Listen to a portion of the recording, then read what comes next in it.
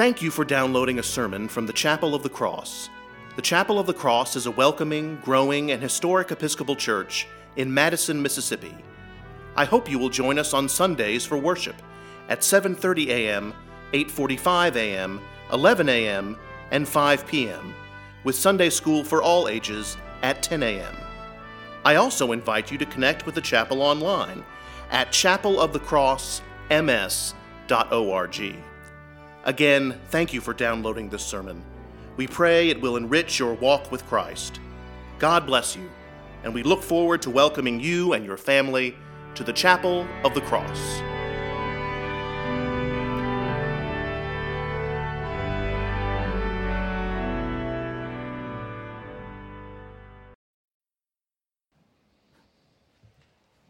A moment I have long anticipated is upon me.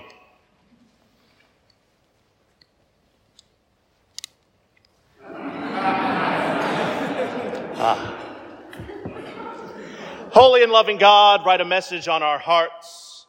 Bless us, direct us, and send us out living letters of the word. Amen. Please be seated. Well, seeing all of you this morning is truly wonderful. After Holy Week and this glorious Easter Sunday, I could use a break from some of you. But for 99% of you, I am overjoyed to see you this morning. I was walking from the office to the playground, to the parking lot one afternoon this week, and I passed the playground. Two young ones were blissfully enjoying the spring day, and a mom was watching them. I said hello, and she replied nervously, "Are you the pastor?" I said I was, and she told me with tears in her eyes and a quiver in her voice, "A friend died last night. I was supposed to take him to the doctor today, but he died last night." And she listed several maladies, physical and mental, and then she asked, "Is he in heaven?" "Yes, I know he is," I replied. And we spoke for a few moments longer, and I pray I offered her some comfort. Today we celebrate the resurrection, the miracle of all miracles, when God broke the power of death, restored his son Jesus, and thereby saving all of us along with him. And we should celebrate this day. We should celebrate mightily, and we should take comfort whenever we contemplate our mortality, that a place has been prepared for us, a mansion, as it says in the King James, and Jesus has gone to prepare a place for us. We have been given so much on this great day. The disciples who went to the tomb this morning didn't expect a miracle or a gift. The women who arrived when it was still dark, they arrived when it was still dark so that they could cry and grieve and scream and rage about the teacher and friend who had been so brutally taken from them. And when they found the tomb empty, they were confused and started running to and fro. And when Jesus finally appears, they are so exasperated and mixed up that they don't even recognize him. But Jesus says Mary's name, and she realizes what has happened. But listen to what Jesus says next. "Do not hold on to me, because I have not yet ascended to the Father."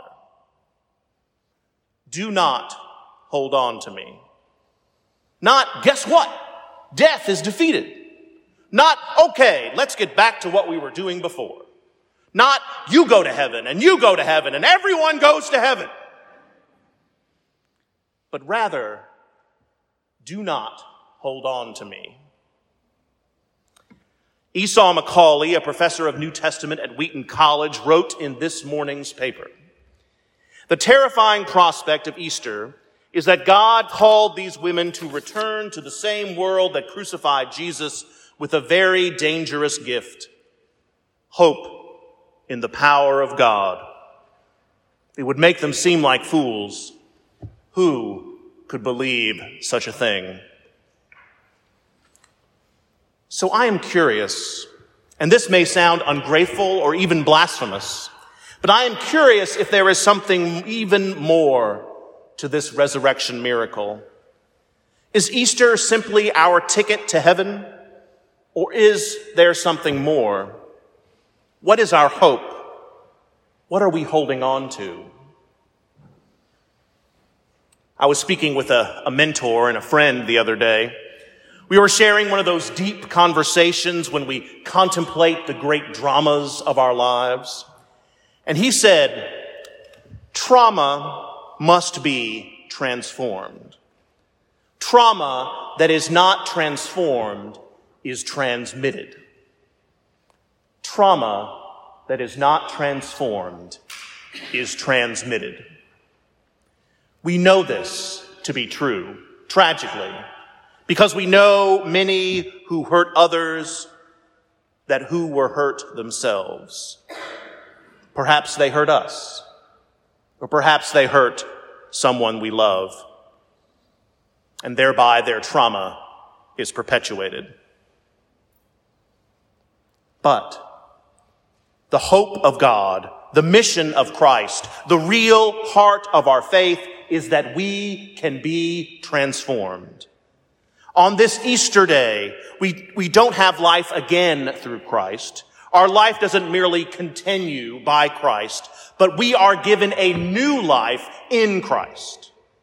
Our lives are transformed by Jesus, and nothing is doomed to be the same. What I wish I had said to that mom on the playground the other day was, not only is your friend alive, but he is transformed. All of his burdens, all of his worries, all of it is removed.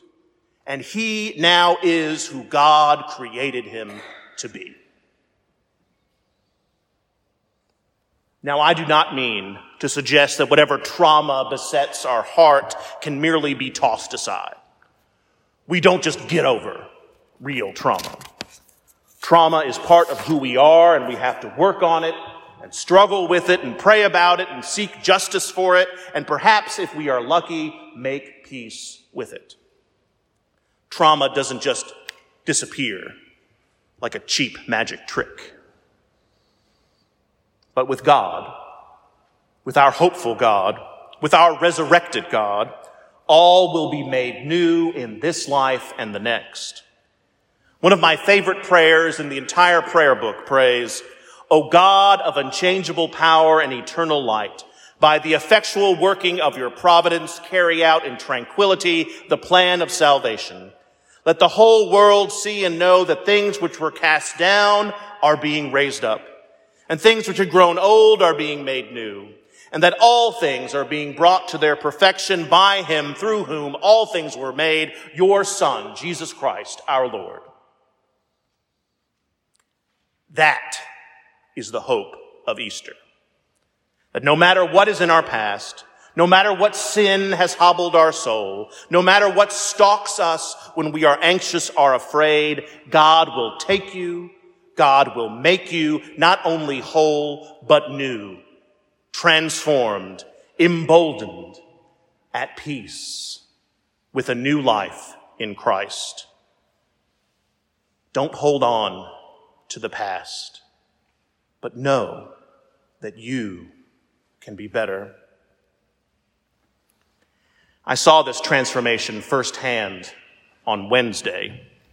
We were scheduled to walk our pretty outdoor Stations of the Cross that evening, and I was looking forward to a very chapel way of honoring a sacred tradition. But because of the copious amount of rain we received that morning, the trail was too muddy to traverse. I was bummed. So many disappointments the past several months, and I was sad to endure yet another. But we organized a last-minute service in the Chapel of the Cross. Some of you were there. One of you very pastorally said to me, "That was adequate." Thank you.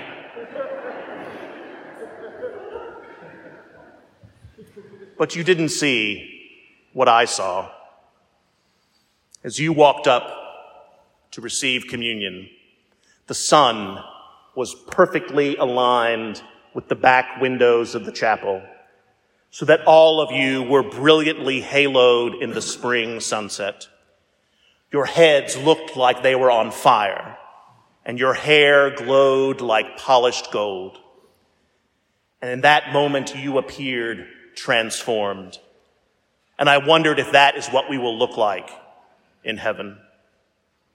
That fleeting, beautiful moment was unlike anything I have ever seen. Celebrate well this Easter day.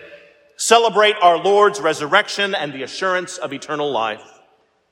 But also hear God's call to a greater life that is transformed. Be transformed through hope and power this great day. Amen.